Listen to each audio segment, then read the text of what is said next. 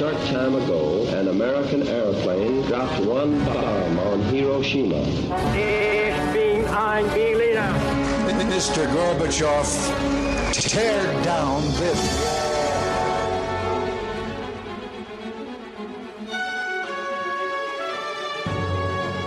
The American people, I think, is good people. They have not to charge with the guilty of all the lies.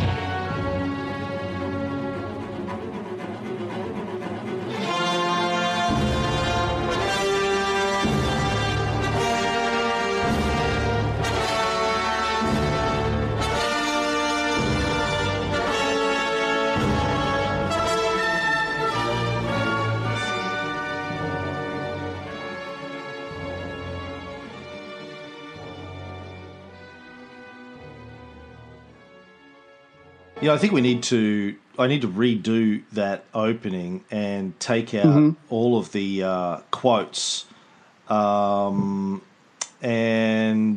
just replace them with Trump quotes like this. It's the level of stupidity is incredible. I'm telling you, I used to use the word incompetent. Now I just call them stupid. I went to an Ivy League school. I'm very highly educated. I know words. I have the best words. But there's no better word than stupid. Smooth. Of course. Drunk uncle. Yeah, well, shit. Drunk, crazy motherfucker. It's episode 68 of the Cold War Show. And this week, we're recording this the first week of January 2018. Happy New Year, Ray. And to you. Thank you. Fingers crossed we actually see the end of this year. Of course, a couple of days ago... President Kim of North Korea, who does not poop, tweeted this thing or gave a speech or something, I don't know, said he had a nuclear button on his desk. Donald Trump tweeted back saying that he has a nuclear button too on his desk, but it's a bigger nuclear button and his actually works. Oh, God. We are literally seeing the end of the world play out on Twitter in front of us. Right. And, of course, anyone who knows anything about how America's nuclear weapons work knows that there's no fucking button on his desk. I don't know about North Korea. I'm suspecting there's not a button in North Korea either, but there's no fucking button, Donald. I like, as Stephen Colbert said, you should be, if you're going to play Mine's Bigger Than Yours games, you should be comparing the size of your missile. Not a button. A button is a lady part. Yeah. Ladies have buttons. As in, Donald can't find the button kind of thing. No. His wife could tell you all about that. Yeah. Oh, yeah. Anywho, so, I don't know. I was preparing my notes last night for the Cold War show, and I'm thinking, here we are talking about Cold War stuff that have... I remember when we started this show. When did we start this show? A year ago?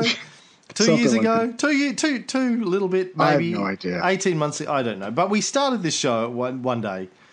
Yeah. With the premise that, and I expected this to be highly controversial, that the Cold War never really ended. It just changed dynamics a little bit. Here we are, at the beginning of 2018, with another Cold War between Trump and Kim threatening each other with nuclear weapons. And I did not expect that would be the result of this show. Look, I knew this show was going to be huge, particularly in China, but I didn't know that we were going to cause another Cold War. So for that, dear listeners, I would like to apologise. Yeah, Cam would like to apologise. And what we can do is we can have two Cold War shows running together, one about East and West, and then one about Trump and the little guy. So I say we do both at the same time, because if we wait too long, we might not be here on this planet to do it later. Well, I mean, what are we doing this for then? The only reason to do this is so 30 years from now. Oh, right.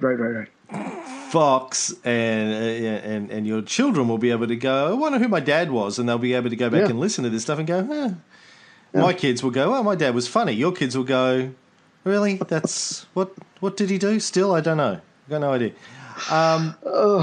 Speaking of chicks, I don't know if you've seen it. Michael Wolff, who's a great author. I've read a couple of Michael Wolff's books over the years. He had a great book on Rupert Murdoch that I read, and a couple of others. Can't even remember. He's the one coming up with this new book about Trump. Fast and the Furious? No, the Fire and Fury or something. Anyway, it's about Trump's first year in the White House. I read an excerpt from it this morning where apparently Trump's favourite pastime is trying to fuck his friends' wives. And according to Michael Wolff in the book, the way that he goes about it is he would speak to the wife and go, your husband's probably not what he makes out to be. And then he would invite the husband into his office at Trump Tower. And as soon as the guy gets in, Trump would start saying, so is your wife a good fuck? Have you had better? Honestly, just tell me. Just two guys talking. You had better fucks? Who are you fucking anyone else at the moment? Locker room talk. Yeah, locker room. You grabbed anyone by the pussy? Listen, I tell you what, I got some girls flying in from Las Vegas, 3 o'clock. Why don't we just go upstairs and fuck their brains out? And he'd be doing all this while he had the wife secretly on speakerphone on his desk, just to try and entrap their husbands, and so he could then fuck his friends' wives. So that is your president. Yep. Oh, God. Yep. Anyway, that's not this show.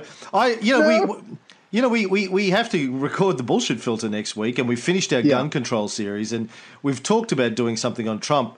And I'm kind of glad that we didn't do it before, because now there's books coming out. Oh, yeah. And this book's going to have so many great stories in it that I think we need to wait till that comes out next week, and then we can read that. And so I don't know what we're going to do next week for the bullshit filter, but anyway, enough Trump talk. Let's get back to Clement Attlee, Mr. Churchill, as he now is, no longer Prime Minister Churchill, and the rest of the gang at Potsdam.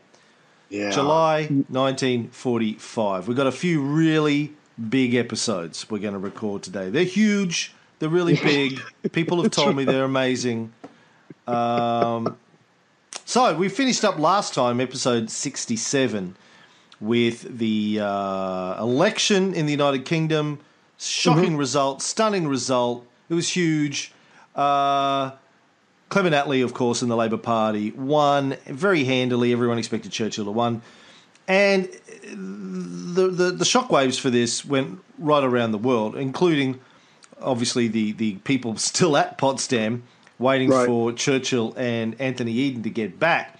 Now, I had assumed, Ray, I don't know about you, but I had assumed that Stalin would have been reasonably happy with this outcome. A, didn't like Churchill much. B, the new guys are socialists. They're the Labour Party. In fact, Churchill said they were pro-Soviet during his campaign, so you would have think Stalin would be like, you beauty. Now it's 2 against 1, motherfuckers. Me and my homies from London town, the United Soviet London, coming over. We're going to gang up on this Truman bitch, but that wasn't the case. Stalin, apparently, not a big fan of either Attlee or, as it turns out, the British Labour Party. Yeah. I thought that was interesting as well. Yeah, they're both left-leaning. I mean, what's not to love? However, they come from very different backgrounds. Obviously, Stalin, he had to rise up. Attlee is a stripe. Who called him a stripe pants? Something, but basically he's from the upper class as well. So there's not a lot in common. But these two, even though their general politics aligned, there was just a lot they didn't like about each other. They both wanted to help Spain in the Spanish Civil War, but for their own reasons. But what it came down to was that neither side liked the other one's economic systems. But as far as Stalin was concerned, better the devil you know, Churchill, than the devil you don't know. And as you stressed on the last show, hardly anybody knew anything about Attlee. The Americans kept spelling his name wrong. They knew so little about him. I would have thought that Stalin would have known a lot. I mean, surely his spies in the UK would have had dossiers, portfolios on the top socialists in the United Kingdom, but you think? Yeah, he didn't like him anyway. I think the striped pants comment was something Truman said about Anthony Eden, not about Attlee. But we'll get into what he thought about Attlee a bit later.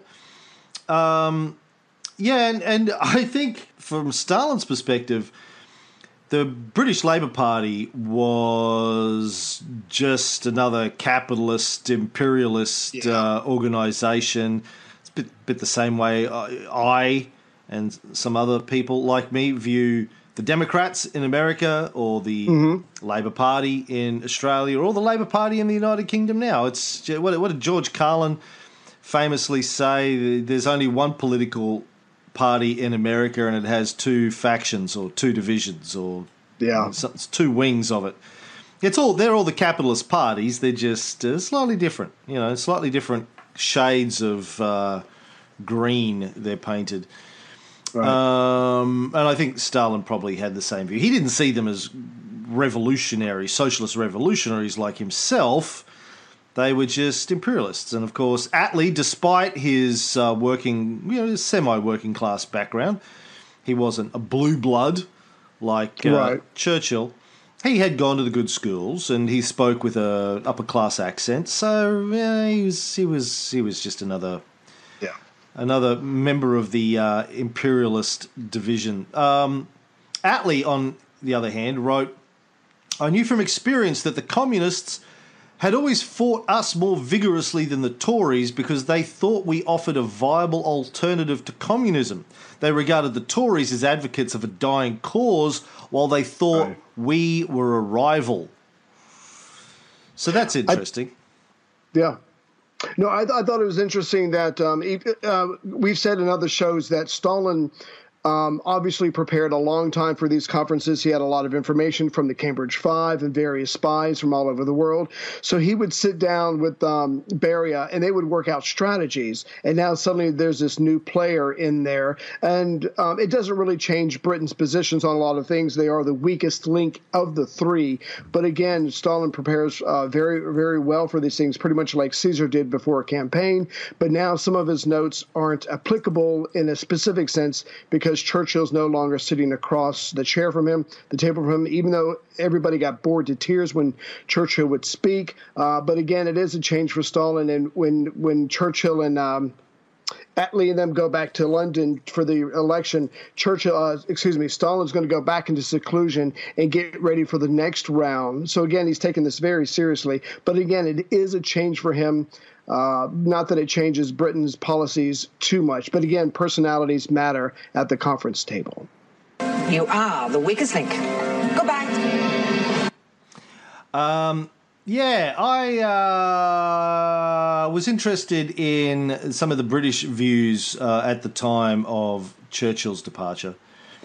Yeah. Alexander Cadogan called Churchill's defeat a display of base ingratitude on part of the British people and rather humiliating for our country. Yeah. I mean, that's such an upper class view. Like, this is the thing about these people who claim to be Democrats. I've had a few discussions with some people on our Life of Caesar Facebook page in recent weeks about the United Nations. These people are like, I fucking love democracy, until people vote the other way and then they go, fuck this democracy. How dare you? What base ingratitude. Right. Yeah. I was looking at some YouTube videos about the election, and like we said before, not only were the people generally sure that Attlee would do a better job as far as helping the common man out in Britain after the war. A lot of people commented that Churchill just looked old. It's like in some people, you get the sense we're trying to do him a favor by getting him out of office, taking the pressure off of him. I'm sure that was a much smaller percentage than the people who wanted to make sure that the Labour Party was in, so to have someone look after their interests after the war. But I think generally some people, in some ways, it was a sympathy vote. He had saved our country. Let's get him out of there. He's earned a break. But either way, they're still voting for the other guy. What? Where did you get that from? The sympathy vote idea? That didn't come up in anything I read. No, it was I can't remember. Some interview with someone on YouTube. They were just talking to the general public, and they were just saying that he looked very old and very tired. And that, he had done his bit for King and Country, Queen and Country or whatever. And now it was King and Country at the time, and now it was time to retire, even if he didn't want to. Right. Field Marshal Alan Brooke basically said he thought that the election was just one more thing in a long line of Churchill's fuck-ups when it came to domestic politics. but this is one that could have potentially catastrophic repercussions. He wrote in his diary, "What a ghastly mistake to start elections at this point of the world's history. May God forgive England for it." He went on blaming Churchill, saying, "If only Winston had followed any advice, he would have been in at any rate till the end of the year." And he also, in his diary, sort of made the point that, as we mentioned before, Churchill counted on his personality and his personal popularity to carry the election, just as he thought his personality could win over Truman and Stalin. But according to Brooke, and he failed on both accounts. I don't know why I'm doing my Prince Charles accent for Alan Brooke. He probably sounded nothing like this. No. I would like to be your tampon and have you stick me up your pussy. No. Camilla? No. Yes, I had that bitch ex-wife of mine murdered. Of course I did. I'm the fucking prince. I will be on the throne one day. No one will stop me. But it's not going to happen for him. She's fucking an Egyptian, for fuck's sake. Anyway. Haven't we all? Yeah. So Churchill kept thinking, Churchill, the way that Churchill is viewed today as this, I heard Gary Oldman in an interview recently call Churchill the greatest Briton who ever lived. And I was like, fucking what? Like, not Shakespeare? Hello? Or Turing, Alan Turing maybe? Or Churchill? Really? This whole mythology about Churchill, which is, I think, developed after he retired and wrote his later books and went out and gave speeches and obviously hired Barry and Stan's PR department to build him up. Certainly wasn't the view of the majority of people who actually knew Churchill. They were like, oh, what a fucking tired old windbag. But he thought that the view that the general public has of him today is how he saw himself back then. He thought he was just this fucking genius and everyone would just be in awe. A bit like me at parties, really, honestly. If I'm going to be honest, it's a bit like me going, oh, let me tell you a fucking story. Oh, do I have some stories? That's what people are going to find out. Turn the music off. Cam's talking. People are going to find out when they come to our Europe tour this year. It's just going to be Cam telling stories for 3 weeks. Except like Donald Trump, apparently. They'll go, you realise that's the 4th time you've told that story in the last half hour. I don't care. Is it? Yeah, I love the sound of my own voice. I'm going to tell that story again. Yeah, I want you to laugh harder. You didn't laugh hard enough last time. Got to keep telling it until you get it right. Until you laugh hard, like Ray does. Particularly, this is what I like about the fact that you're editing the shows now, because you so the two channels are out of sync. Well, what was I listening to yesterday that was out of sync? Fucking something you just did. I think it was the Tiberius episode where you start laughing before I say something funny, even. And I'm like, that's because it annoyed me at first. It's going to be funny. It annoyed me at first, and I thought, Ray is so fucking incompetent. He can't even just get the two channels in sync. And then after a while, I thought, no, I kind of like this. This is Ray, laughing even before I tell a joke now. Just number one fan. I could save myself. I think I could save myself a lot of money just by editing the Ray laugh track and just putting that on as your thing. Just like it'll go up and down in waves. Giggle. And anyway, where were we? Churchill. Yes. Anyway, so Churchill. I'm sure you know the famous saying that Churchill said, "History will be kind to me, for I intend to write it." Yeah. And that's exactly what happened. And then that's when he was able to remake himself with Barry and Stan. And like you said, it worked brilliantly because now he is beloved and he is thought of as the warrior who never quits. Yeah, the great man of the 20th century. Yeah.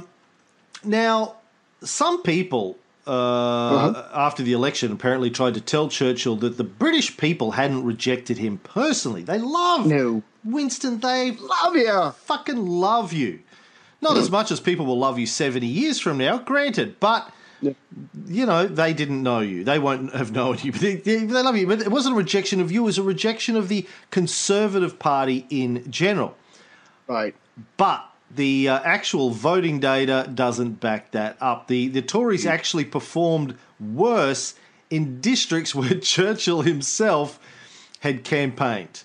Went around flashing the V for victory, and they said, fuck you, and he wasn't.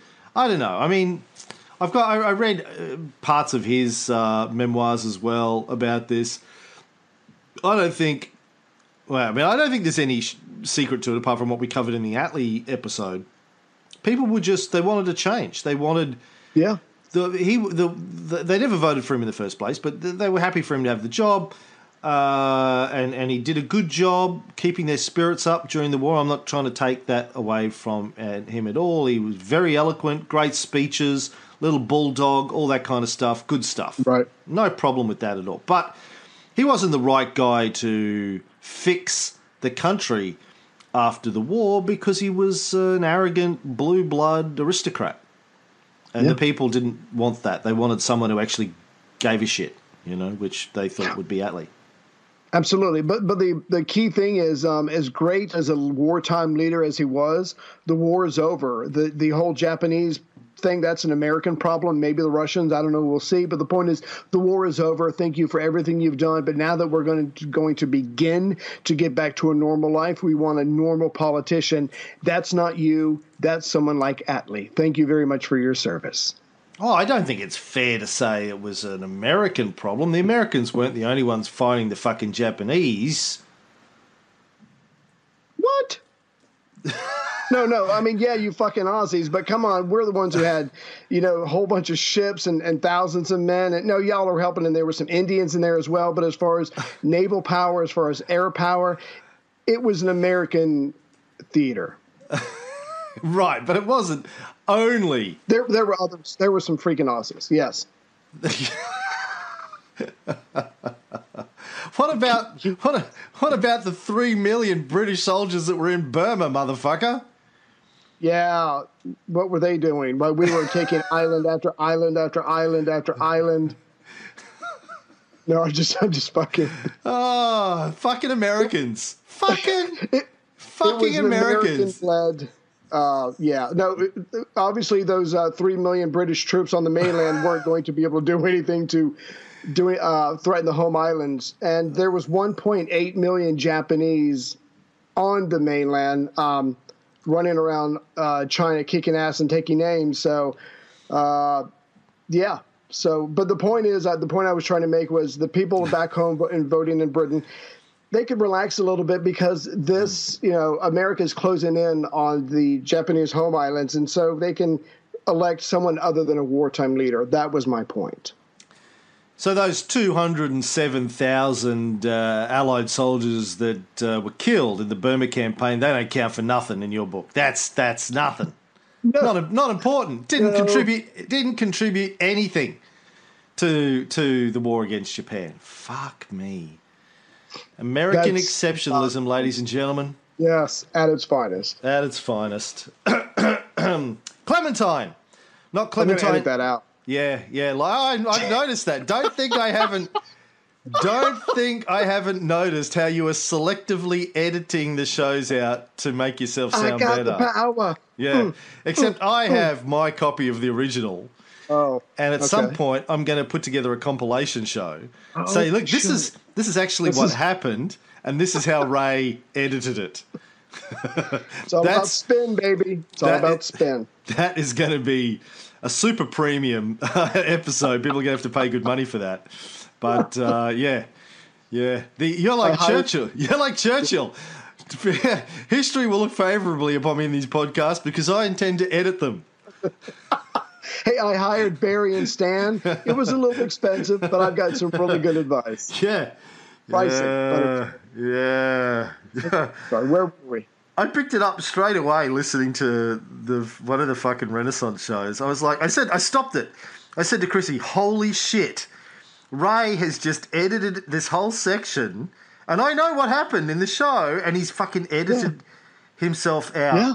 not going, I don't know, I didn't read it. Fucking hell.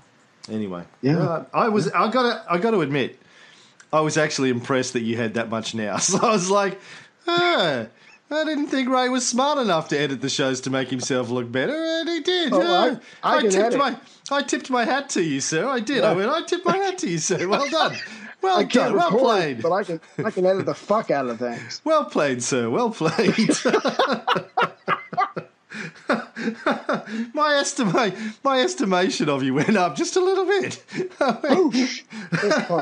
Peace. That's my new saying. I'm gonna finish every podcast with a peace. I'm holding up two fingers. You can't see it, but it's for the effect. Okay. Anyway, where was I? Clementine, not Clementine Attlee, but Clementine Churchill, said to Winston after the election, "It may well be a blessing in disguise." "At the moment," said Churchill, "it seems quite effectively disguised." And that, I think, is the last chance I'm going to have in a long time to do my Churchill impersonation. Thank you very much. Thank you. I'm out. I would like to submit myself for the Oscars. Now, Attlee, of course, thought the result had more to do with the economic policies of the Tories in the 30s and their appeasement of Hitler. Nothing Churchill could personally be blamed for, but I'm sure for Churchill that none of those explanations or excuses or justifications would have helped. He just would have felt like, well, fuck, okay, sorry. Take the sting out, right? Yeah. It's like, thank you, but it's like you've been working hard to be a good husband. You're working two jobs. You're working at let's just make something up, at a medical clinic during the day as a secretary, and recording podcasts on top of that. You don't do any work, but you're there. You turn up for it. Show up. Yeah. You mow the lawn, you kill the snakes, you fix things around the house. You're doing your bit. You're trying to be a good husband, and then you find out your wife's fucking a big black dude called D'Angelo anyway. You're like, really? Like, what do I have to do? You're a good father to half of your kids. You're like... to the lighter-skinned ones? I mean, what? What are we going to do? Yeah, so you can relate to how Churchill felt, man. It's devastated. Yeah. So he returned to Downing Street for one last meeting as Prime Minister, and he had a meeting with Anthony Eden there. He told Eden that he expected that Churchill's political career might be in an end, but that Eden himself would one day return to Downing Street as Prime Minister. And Eden wrote that Churchill looked like a pretty wretched, poor old boy. Churchill told Eden that losing the election was like a wound, which becomes more painful after the first shock. So that was actually my last Churchill impersonation. Not the first one. That was the penultimate. We got the Europe tour. Well, fuck. Oh, I'm going to do the whole Europe tour as Churchill. But that was the final church. So thank you. Yeah. So I take my final bows. There we go. Now. There we go. But as you were mentioning earlier, Eden is not exactly keen. He's got some other stuff he's got to deal with. So it's not like he's looking forward to jumping into this both feet. He's got, he had the stomach cancer, a stomach ulcer. His son had died, so he had some stuff at home to take care of. Now the British government took away Churchill's bodyguards. It's not like being a president where you get him there. You're like, oh, what was that? You lost? Fucking all right, everybody pack up. We're out. Everybody with a gun, go home. Walter Brown, an American who was at Potsdam, wrote that the empire he had saved did not think enough of him to keep a guard for a single night after he had been defeated. It's democracy. I'm sure those guards too were like, thank fuck, we don't need to listen to his bullshit anymore. Oh, can you imagine? Like, it'd be like being Trump's body. Can you imagine being one of Trump's Secret Service guys? Having to stand around him all day, all night, 7 days a week, with your face impassive. You can't even roll your eyes when you hear the same fucking story for the 100th time that day, and you can't even go, oh, fucking will you? Like, I'm sure they must just be tempted to pull a gun and shoot him in the back of the head. I'm saying that's how it's going down. He's going down Praetorian Guard style, man. One of his bodyguards is just going to lose his shit. Can't take it. Yeah. It'll be a murder-suicide because he's, he might get a reward. He might be a hero. But, I think what'll happen is one of Trump's Secret Service will pull a gun and shoot him, and then he'll just look at the rest, and the rest of the bodyguards will just look at him in shock for about 3 seconds, and they'll all pull their guns and just start loading the entire clip into Trump's dead body. They'll just be like, they'll pull their cocks out, piss on him, set it on fire. They'll be like, oh, it feels so good. Feels so good to get it out. I've been holding this in for a year. Oh, man. We're all going to jail, right? Yeah. But come on. It was worth it. Oh, fuck, it was worth it. It was worth it. Oh, my God. I wish you had told me. I would have brought some Vaseline and jerked off on him. I wish you had told me. Let's just fuck the holes. Like, it's... Anyway, where was I? Oh, yes, he's lost his bodyguards. Okay. Oh, my God, if they let me into your country 2 weeks from now, I will be amazed. Let's just hope to fuck they don't listen to this episode. No one tell them. Yeah. You got to hold this episode back, actually. Let's not put it out there until Well, yeah. Good plan. I'm thinking about pulling all of my shit offline before I go. Like, take down all the podcasts, it's probably up, and the NSA's got it all. Who am I kidding? Yeah. So they're laughing. They're enjoying it. Churchill drove down to Chequers, the country estate of the Prime Minister, for one final weekend of shaving his little fat body, lathering up, and sliding around on the kitchen room floor.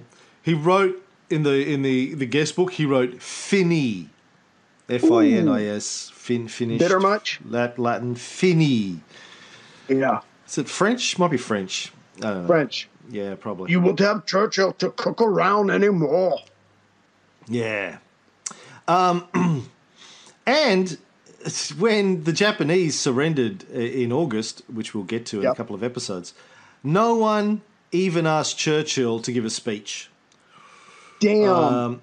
He led the country all those years during the war, when the actual war, like the World War II, not just the European front, but when World War II is actually over, no one asked Churchill for a comment. Damn.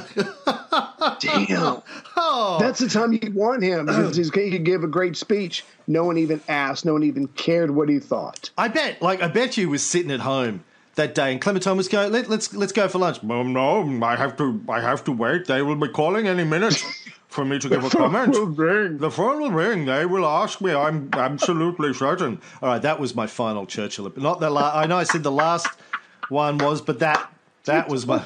Fuck it. I'm just going to keep doing. I'm going to do Attlee as Churchill because I'm not giving that shit up. I've spent. That won't be confusing. I've spent 2 years perfecting that. I'm not giving that up. Yeah. It's perfect. Yeah. It's funny. Again, I was watching this Gary Oldman interview, and he was saying when they first brought him the script and offered it to him, he said he turned it down. He said, "Look, I can't do Churchill. I look nothing like him. I can't do it. It's too big a... He's the most... I mean, whether or not he's the most important Briton, he's the most famous Briton, probably, in terms of personality and voice. I can't do it. I'm not good enough. I can't do it." He said, "I can't do it." He said, but immediately after he rejected it, he started thinking, well, how would I do it if I had to do it? And he went and recorded some of his Churchill speeches on his iPhone and started walking around the house, sort of practicing, trying to do the voice. And I was like, yeah, I didn't have to do that, motherfucker. I just boom, into it. Just natural. You're a better actor than he is. Then fuck Gary Oldman can lick my nuts, man. I'm so much a better actor than Gary Oldman. And it's all natural. It's all natural. I don't even have to try. I like Matthew McConaughey, man. They just came to me and said, "Hey, will you be a star?" I said, "Yeah." Like Tommy Wiseau. Have you seen The Room yet? Please tell me you've seen The Room. No. Oh, fucking No. You don't even have a job anymore. Just watch The Room. Find it on YouTube. Watch the full The Room. Because, like, Tommy Wiseau is my ultimate hero now. But I was watching... I know this is completely... Sorry, folks. Ray might edit this out. I mean, who fucking knows what he's editing out these days? But I watched an interview with Seth Rogen the other day. He was talking about Tommy. Right. And he said, like... Seth Rogen said, you know, I played Steve Wozniak in a movie about Apple. And Wozniak, the guy who literally invented the personal computer, was shocked that we were making a movie about him. He was excited. He couldn't believe it. Tommy Wiseau absolutely, not only is absolutely expected that someone would make a movie about him, he's disappointed that Johnny Depp's not playing him and that it wasn't made 5 years ago. Oh, of course you make a movie about me. Tommy Wiseau, I'm the greatest filmmaker ever. Why you not make a movie about me earlier? Why Johnny Depp not cast We're this not movie? Trilogy. Yeah. Yeah. Anyway, I don't know how I got it. Oh, that's a bit like me. I am like Tommy Wiseau. That's why I'm comparing myself to Tommy Wiseau now. That's how low I've fallen. Churchill told Lord Moran, it would have been better. I can't do it. I'm going to laugh now. It would have been better to have been killed in an aeroplane or to have died like Roosevelt. Yeah, you think so, but then you wouldn't have got to write your own version of history with Barry and Stan. Right. What do you reckon Barry and Stan's agency called? Just Banstarry? Or Stan Barry? Barry Stan? Or Barry Stan? That's pretty good. It sounds like a post-Soviet Union. Yeah. You know, you got your Uzbekistan, you got your Uzbekistan, and you've got your Baryanstan, which is they've got a whole country because they did such a good job for Stalin. We bought a country when they came up with Stalingrad. He was so happy with that he said, "Look, no, they just give him a country." When he was breaking up the Soviet Union, he just said, "Look." Peace for you. In fact, the reason all those other countries are called Stan is because he engaged these guys to come up with the names for it. And by that stage, Barry, I think, had retired. And so it was just, Stan was like, well, you know, it could be Uzbekinopol, or Uzbekograd, but no, it's Uzbekistan. Yeah, brilliant. Yeah. Azerbaijan, Anyway, I don't know. Fuck it. What am I talking about? I'm only hour one and I'm already talking bullshit. Yes. So the king somewhere around here announced he was awarding Anthony Eden the Order of the Garter, which sounds very fucking girly. Isn't a garter something women put around their thigh to keep their stockings up? It is in this country. Yeah. Well, maybe Anthony Eden liked to wear stockings, and who are we to judge? No, there's not nothing wrong with dressing up in women's clothing in the privacy of your own home. If it makes you feel comfortable, got nothing to do with me. What you do. Be the king of your castle. Yeah, exactly. Master of your domain. Right. Right. Hold on. Hey, Georgie. Hi. What's the matter? My mother caught me. Caught you? Doing what? You know. I was alone. You mean? She caught you? Where? I stopped by the house to drop the car off, and I went inside for a few minutes. Nobody was there. They're supposed to be working. My mother had a glamour magazine. I started leafing through it.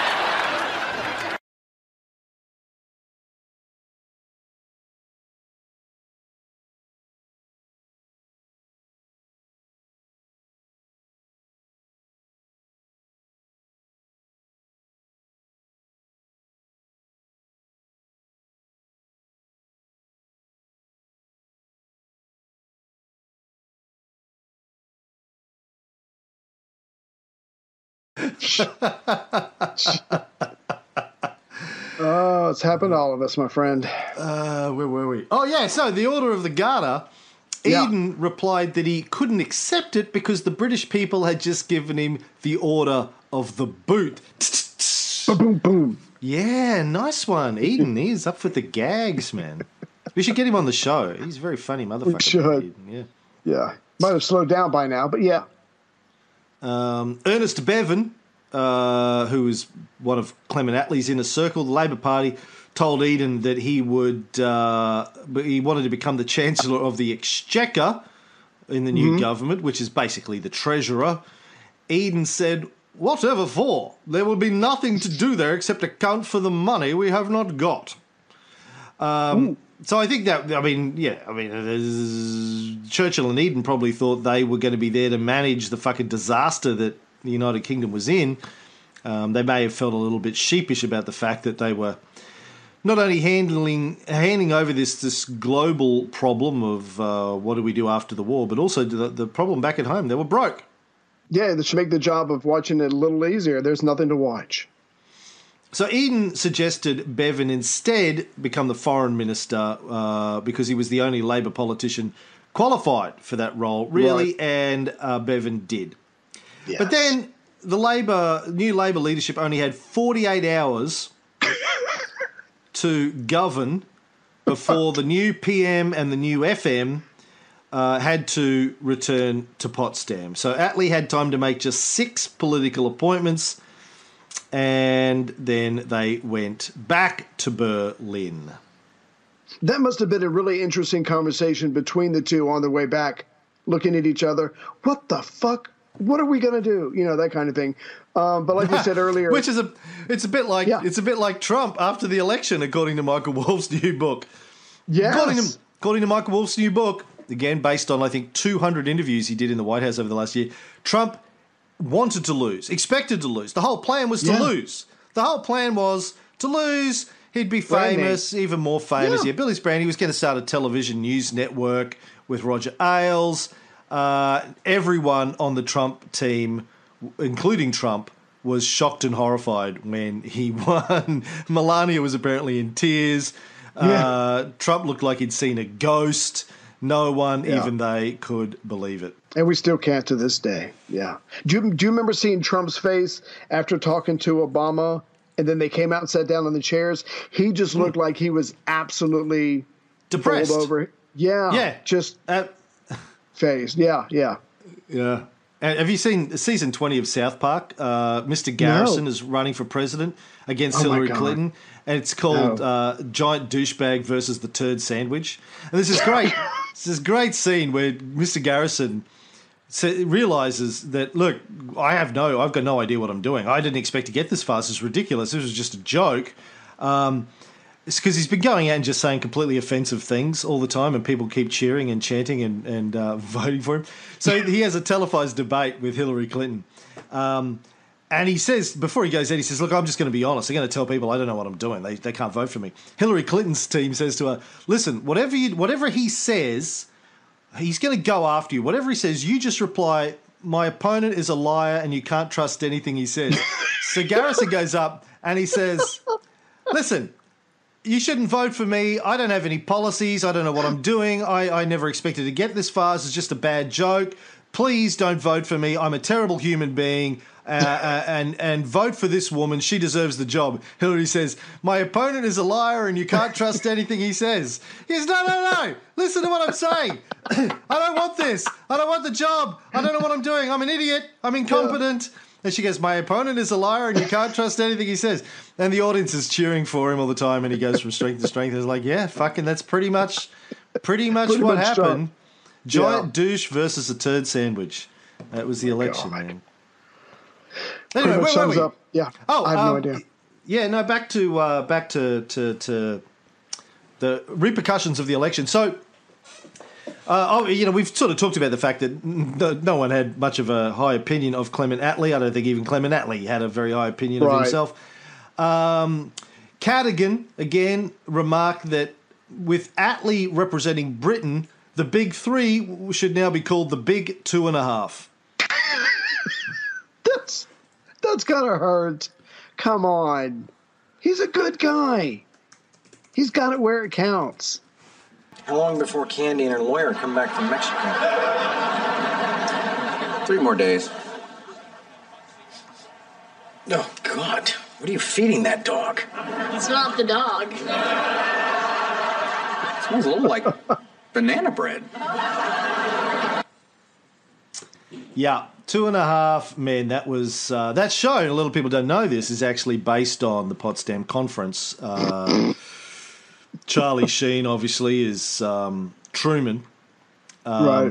The other guy is John Cryer. Is well, I guess that makes him Stalin. And the little kid is Clement Attlee. Right. Cadogan also Cadogan. I wonder if he liked to wear cardigans, Mr. Cadogan. Probably. They all did. They'd say, whose cardigan is that? Is that Cadogan's cardigan? They go, yeah, it is Cadogan's cardigan. Oh, there's a rom-com in there somewhere. He described the villa that Attlee was staying at in Babelsberg as a drab and dreary little building, very suitable. It's just like Attlee himself. Oh, you did not. You did not. Honey. Oh, God. But to help him along at Potsdam, every member of the British delegation, except Churchill and Eden, went back to Potsdam with Attlee so they would have some continuity in policy. That's fair. That's nice. And they're going to need all the help they can possibly get. They were not going to go, but then somebody handed out Ray and Cam D-back stickers to all of them, and they went, oh, okay. Oh, I'm there. Yeah. Yeah. Now, Truman's view on Attlee and Bevan seems a little bit mixed. I mean, I think on one hand, he thought they were a couple of guys like him, relatively new to the job, so that's good. He's not the new guy anymore. You know what it's like when you go to a new place of work and you're the new person, and there's all these cliques. Everyone has these in jokes. Everyone seems to know what's going on. You don't know what's going on. You're brand new. You're just trying to get your feet under you. People, you kind of feel like a bit of a schmuck. A couple of months later, another new person starts, and you're like, oh, I'm not the new guy anymore. I've been here. Thank goodness. That was Truman. He's like, oh, man, I've been here for a whole week. I know what's going on. And they weren't upper-class pompous snobs like Churchill and Eden. I think Truman would have liked that because he was a working-class Joe. Yeah. As was Stalin. So now we have 3 genuine working-class big 2.5 guys here. Right.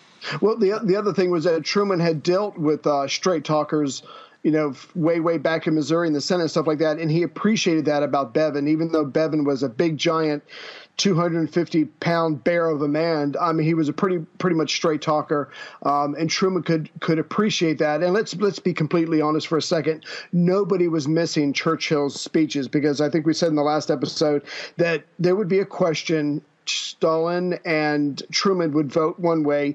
Churchill didn't want to. He would speak for 30 minutes and then go along with him anyway, even to the point where Stalin would cut him off and say, look, you're going to vote with us. Just quit talking. So I don't think anybody missed Churchill's speeches. And that was certainly one thing that Truman liked, because they could get a lot more done, not wasting all that time. Yeah. And Attlee wasn't one for giving big speeches. Right. So now they can get down to business. But I think, on the other hand, Attlee was sort of sad to see Churchill go. I think he felt a bit sorry for him. He wrote to his mother and sister, it may turn out to be all right for the world, because he thought he could get some shit done now that Churchill was gone. And, of course, the fundamental positions under Attlee and Bevan didn't change dramatically from what they had been, the British position under Churchill, in the same way that when Truman came in, the American position didn't really change. Britain was still where Churchill left it, broke, a spent force, and desperately trying to figure out how to keep their empire intact after the smoke cleared. Yeah. Trying to make the United States its BFF, and Truman wasn't having any of it. Yeah. A Life magazine portrait of Clement Attlee at the time described him as resembling a harassed shopkeeper or an absent-minded professor. Wow. That's inspiring. I am the leader. I am the leader of this country. I mean, they can't talk to him about, but obviously they are. because they feel safe to disparage him. But again, I don't care who you are, because we've talked about in the previous episode, Attlee had his finger in a lot of different parts of the government during the war. He knows where the bodies are buried. This guy knows what he's doing. But when you feel the shoes of someone like Churchill, who at the very least is bombastic, you cannot help but fall short in comparison. Don't make me play Mr. Bombastic again. I have to do that every time you use that word, man. Just don't tempt me like that. Don't make me play bombastic. Mr. Bombastic. Life magazine referred to Ernest Bevin, the new foreign minister, as bulldoggish, blustering, often boastful, and egotistical. The 3 B's and an E. Yeah, which is my favourite R&B group from the 60s as well, coincidentally. Now, when Attlee got back to Potsdam, Stalin apparently told Truman that, vodka, judging from the expression on Attlee's face, he does not seem too happy to be taking over British government. Yet, not happy, yet. Yeah. So, what happened at the rest of the Potsdam conference? Well, I would get into it, but we're nearly at an hour, so... do I have time to get into it? Probably not. Oh, I do. We'll do it quickly. Let's do it quickly. Yeah. So, Germany. Germany, one thing they did agree on at Potsdam was that the war crimes trials for the Nazis would be held in Nuremberg. Obviously, the place where there had been Nazi rallies in the 20s and 30s.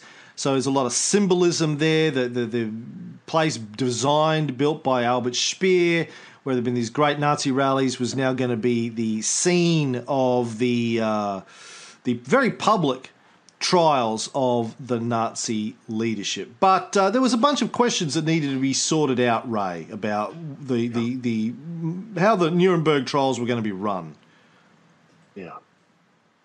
Yeah, I mean, exactly. Yeah. So Eden had given Churchill a list of 10 names for prosecution. Obviously, there's a lot more than 10 people responsible for all the war crimes that have gone on in Germany. So they are going to try those people, but there's going to be more added.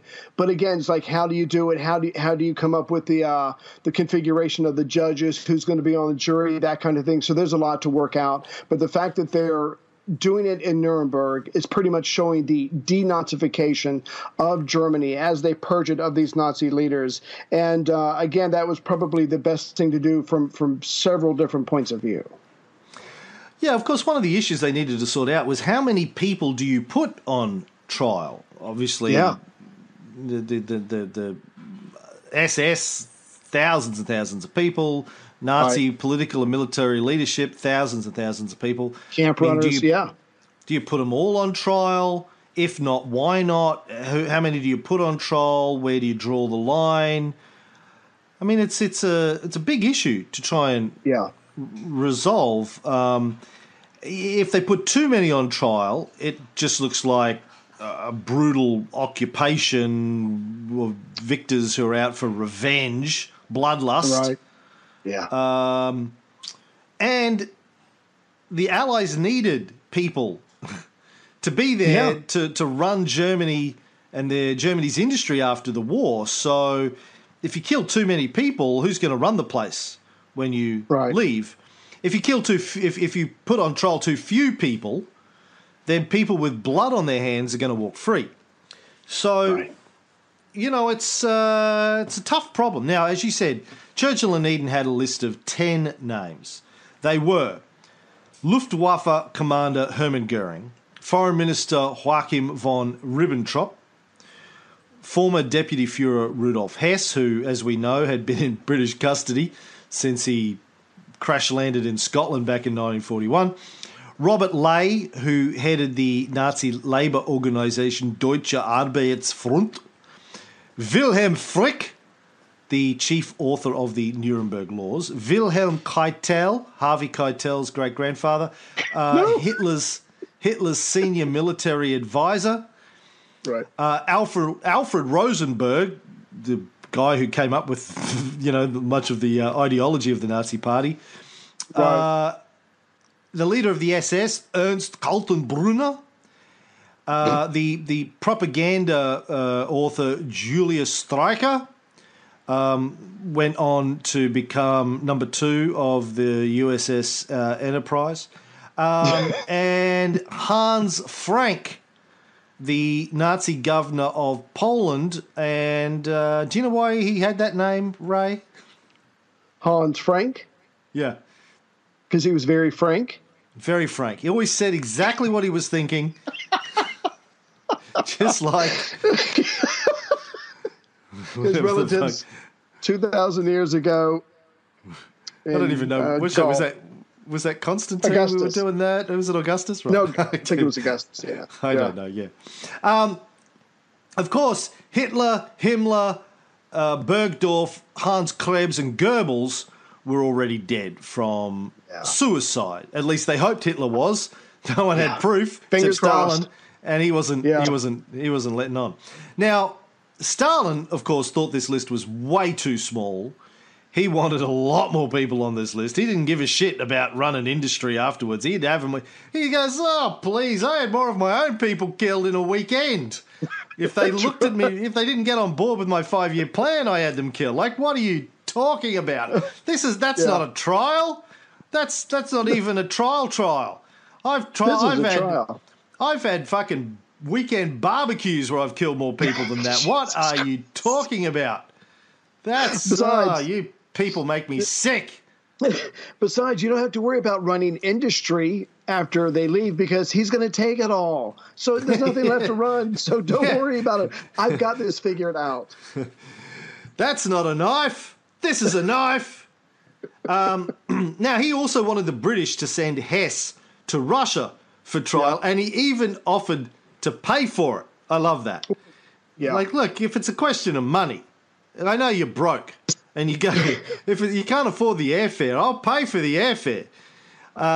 He just thought they were treating him too leniently. Remember, folks, that back in 1941, Hess had flown to Scotland supposedly to negotiate a deal on behalf of Hitler. Hitler denied it, particularly after Hess was thrown in prison. But anyway, Stalin didn't get his hands on Hess. Hess ended up in Spandau, I think. But in the end, the British won the argument about keeping the numbers low. The total was 24 men, all of which, except 3, ended up receiving either the death sentence or a long prison sentence. And we'll cover the Nuremberg trials, obviously, in more detail later on. But I want to give a shout-out to listener Ulrich Hoxer. Mm-hmm. Did you get a package in the mail from Ulrich a few weeks ago? I don't remember. Right. I did. I thought he was sending you something too, but maybe he didn't because, you probably didn't reply to his email with your postal address as you tend not to do. Ulrich is a fan of the show. He works at Nuremberg. I got that. Okay, it's coming back now. Sorry. Got it. Fuck, yeah, because how many Germans do you have sending you something related to Nuremberg, dude? Like, is this a daily thing for you? Is it like you just... Hello, yeah. Hello, yeah. Ulrich works at the Nuremberg, museum, I guess, and he sent us this pack of stuff. It's like the official catalogue. I've got it right here. Hold on, I'll pull it off my shelf. The Memoriam Nuremberg Trials exhibition, the catalogue of an exhibition of the Nuremberg trials, basically. Beautiful catalogue, lots of shit going on in there, lots of great photos, background on everything. Yeah, lovely. And also a thing on a brochure of the former Nazi rally grounds and a lovely letter. A lovely letter. Let me read this letter. I'm going to read this letter. So just read the end of the letter because it's the good bit. Suffice to say, your podcasts are a constant source of joy, entertainment, food for thought, and education. There you go. Lovely. Yeah. Thank you, Ulrich. Much appreciated. And Danke. If I can help with setting up your new MacBook, let me know. And we should send him a thank you gift. We'll send him a thank you gift. We'll say we'll get something to you, Ulrich. Someone remind me to do that. Anywho, that's Nuremberg. Now, suffice to say that the Nuremberg trials were a milestone in the treatment of human war crimes on the international stage. It wasn't the first time it had been tried. They tried it after World War I, didn't really work. They tried it again here worked a little bit more, but they kind of led to, the development of the Geneva Conventions and the International Criminal Court and war crimes trials and all of that kind of stuff. Mm-hmm. I just want to throw this out real quick. Stalin could not help but taking a swipe at Churchill when he was talking to him about Hess.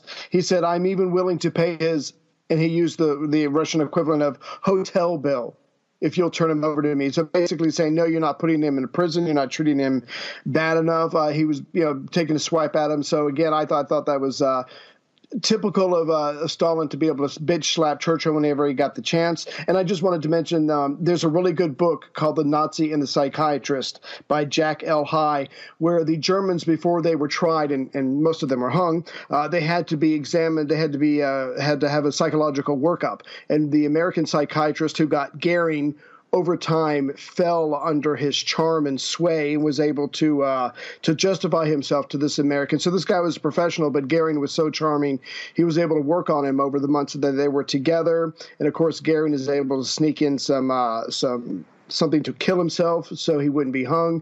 But again, these guys, they might have been bloodthirsty, but just picture them before the war breaks out. These guys in their immaculate uniforms made by Hugo Boss. Some of them were very charming, very intelligent, very good speakers, and they were able to sway a lot of people to their sides. And that's something you've got to look for, because even the bad guys can get dressed up and speak nice.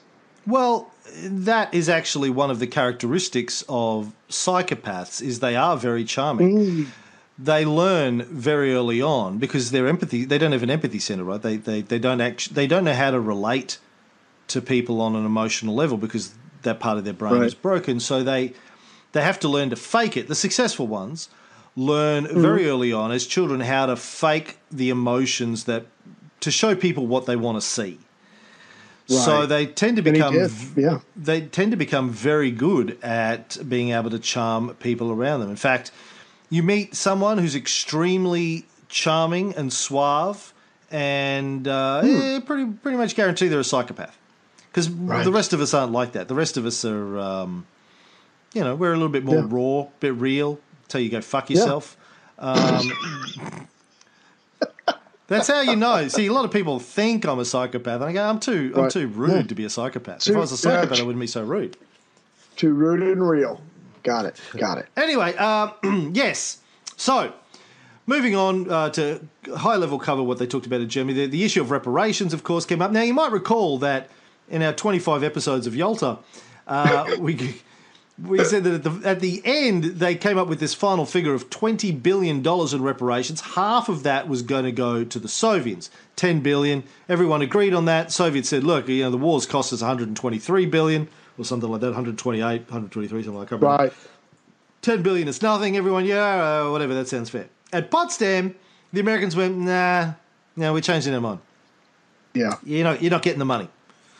And Stalin was like, what the fuck? D-back, Burns. D-back, Truman. What the fuck? Now, the Americans' position on this is interesting. Jimmy Burns argued that, since Yalta back in February, more than 4 million Germans had fled over the border to the west. Almost 800,000 of them had fled to the western-controlled zones of Berlin. So we're going to have to cover the costs of all of these people, and that's going to increase our costs of occupying our zone by $1.5 billion. So, A, our costs have gone up. So, no, the deal's off the table. Secondly, he felt that the reparations plan was so harsh that Germany would be broke and Americans would have to take on the burden of supporting their zone, the Western American zone of Germany, to keep people alive. And he's like, no, we're not doing that. So it's the whole fear of what happened after Versailles again, and Treaty of Versailles. And so you can imagine that Stalin wasn't happy about that. The Americans here have reneged on the spirit of Yalta. They keep complaining about Stalin reneging on the spirit of Yalta. Here the Americans are doing the same thing. Well, I thought it was interesting because Burns, like you said, and we can't stress this enough, the ghost of Versailles was hanging over these guys. And they're like, whoa, after World War I, the United States demands that Britain and France pay back their loans, but America, after the economic crash, America is giving Germany loans so it can pay its loans. So the point is, Britain gets weaker economically, France gets weaker economically, Germany gets stronger because America's underwriting the loans, and so it just cycled money and it hurt the wrong people and helped the wrong people. So we're not going to do that again. We're not going to take a whole bunch of money out of Germany that we're just going to have to pump back in to feed the people, or unless we're going to let millions and millions of people starve. Stalin would have been okay with that, but the British and the Americans could not go along with that. So we can't do that. But to make up for it, Burns had a brilliant idea as far as reparations and as far as zones of occupations. He put the two together and he said, you do what you want in your zone. That way we still work together as an occupying force, but each country can do what it wants considering reparations in its own zone. So if you do one thing and we do something else, everybody gets to decide for themselves, and that's the best idea we can come up with. And that was well received at Potsdam on July 23rd with the Council of the Foreign Ministers. So Burns put his foot down by saying no on the reparations, but here's a way to get around it if you so choose.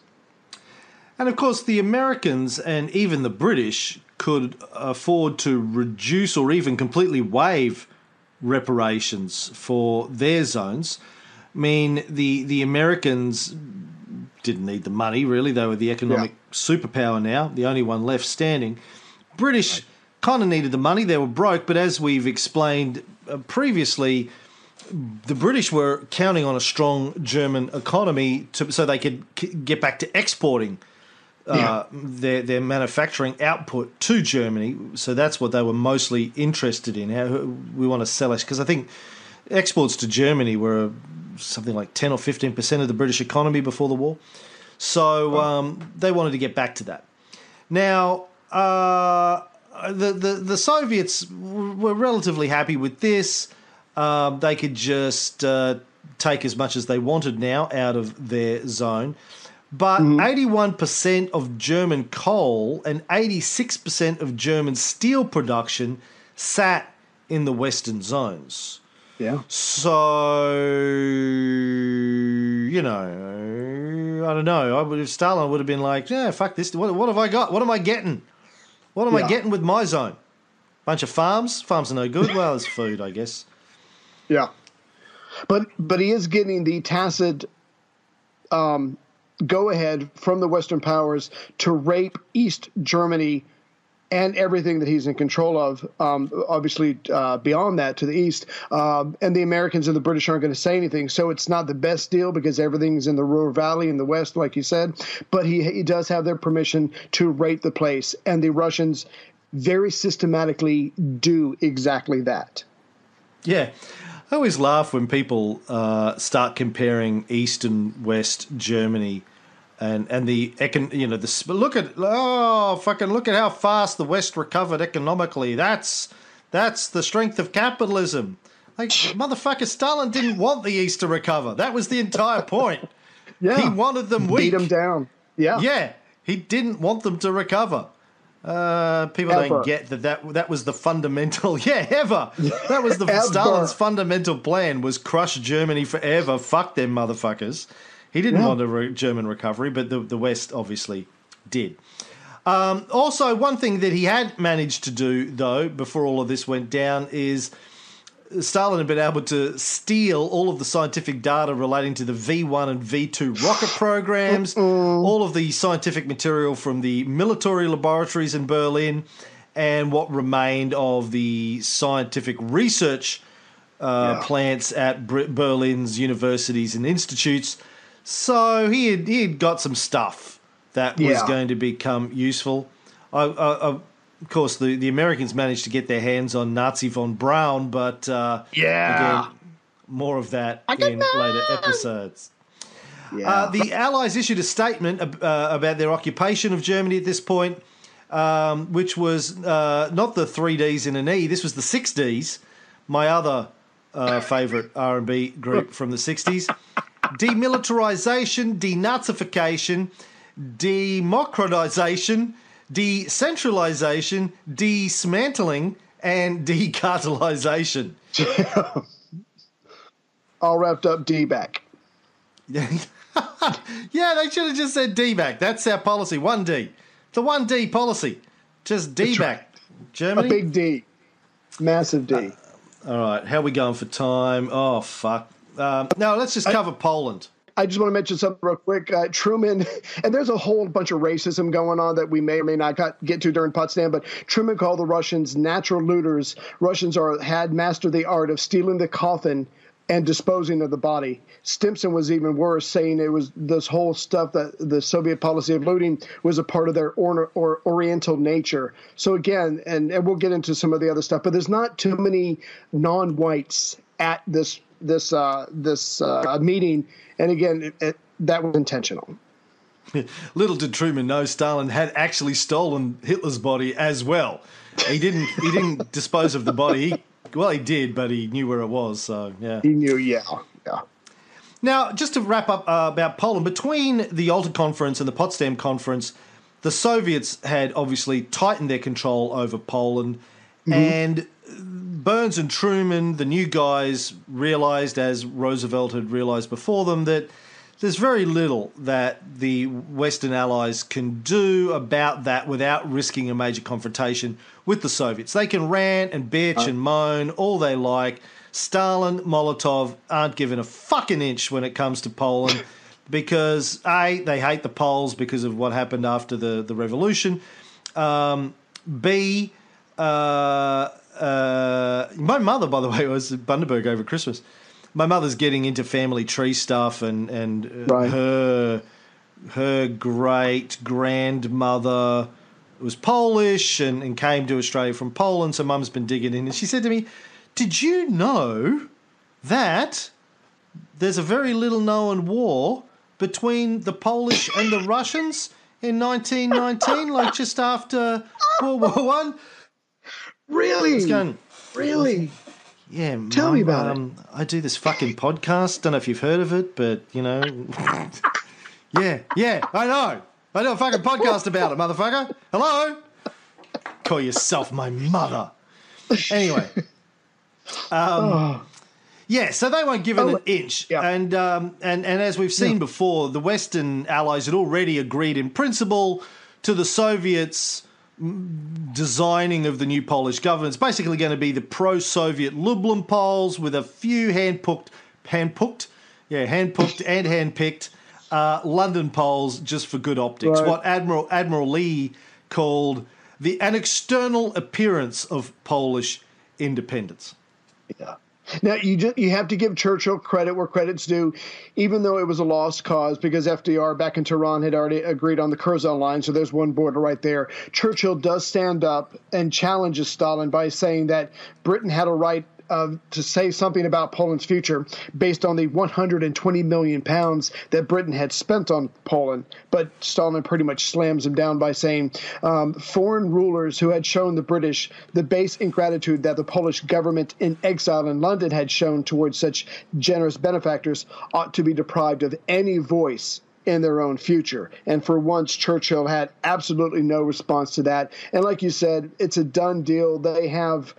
I think it was Stimson. I think it was Stimson that said, look, they own the place. They're in charge of the place. Whatever they say goes, unless we want to start a war. And, of course, that's not what Potsdam's all about. So, again, they're going to bitch and moan and rattle their saber, but they're going to go along with it. So, now, the whole Potsdam thing, that's never going to change in Stalin's view. Right. He told Harry Hopkins when they met back in May that if not for the Red Army's great loss of life in liberating Poland, nobody would be talking about a new Poland in 1945 or ever. Mic drop. It's like, he's got a point. I guess, right? Yeah. Yeah. Yeah, it was Secretary of War Stimson that said the Russians, with their possession, have 99 and 44/100% of the law. So, yeah, it's pretty much done. And you will not be surprised to hear that after it's all said and done, 17 of the 21 cabinet positions went to the communists linked to the Lublin Committee. So, like you said, this was never an issue for Stalin at all, and he does get his way. And the West know that the only way they can change it is if they're willing to go to war, and of course they're not. But unlike Roosevelt, Truman was willing to have the London Poles represented at Potsdam. He sat down and said, sure, we can give them some time. How long are we going to be here for? But, that's right. 3 weeks? We're going to be here for 3 weeks? Okay, let's see. Let's give them, what do you reckon, 20 minutes? Yeah. 25. All right, 25 minutes. That's what they got. Mostly spent introducing themselves, and that was it. It was like, well, lovely of you to come all the way. Thank you very much. Lovely to meet you. Yeah. We'll be in touch. Don't call us, we'll call you. Yeah. Churchill, because this happened when Churchill was still PM, Churchill refused to meet with them at all at Potsdam. Oh, I get to do more Churchill. Yes. I'm sick of the bloody Poles. I don't want to see them, was apparently Churchill's response. Right. So as we can see, nobody fucking likes the Poles. No. And I can say that as somebody who's half Polish myself. Yeah. Oh, nobody fucking likes the Poles. But the West has a cunning plan, even though they can't affect things militarily. One, hopefully there's the results of this free election that's coming up really soon is going to fix things. And two, the United States plans on using economic means like loans and trade to try and influence Poland. So not everything is lost. America still has a chance to get a toe in the door. By the time of Potsdam, Russia had already taken over that part of Germany, the territory between the Curzon line and the Oder-Neisse river line, and had handed over to their new Polish government. So already German language newspapers had disappeared, Polish flags flew over the public buildings, signs changed from German to Polish place names, and Poles took possession of all of the German homes. And Stalin announced that because this territory was now part of Poland, not part of Germany, it was exempt from any reparations that the Allies might want. Turns out they didn't want any anyway, so it was a moot point. But still, brilliant. And the one thing he did get hold of there, even though I said before 81% of their coal, German coal, was in the Western Zone, there was coal fields in Silesia, which were now going to the new Polish government and then from them through to the Soviet Union instead of going to the British or Americans via reparations. Yeah. And this is how you can tell who's really in charge. The Stalin has the Lublin government issue new currency. So suddenly, not only do they control the government, but unless you have the right kind of money, you don't have money. So that's another strong indication of who's really running the country now.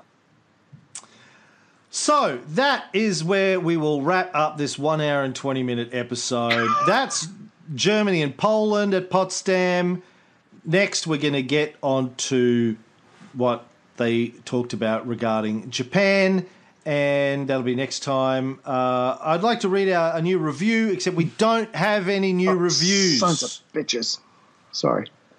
I don't know, maybe the coffee mug is wearing off. Maybe we need just some new D-back stuff or a T-shirt.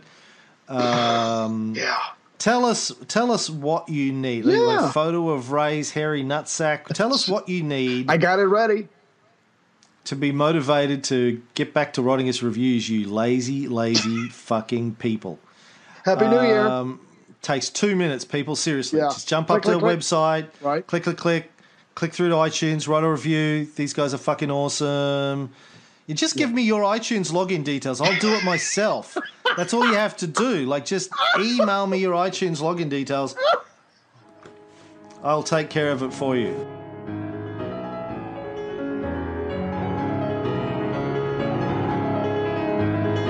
An iron curtain has descended across the continent.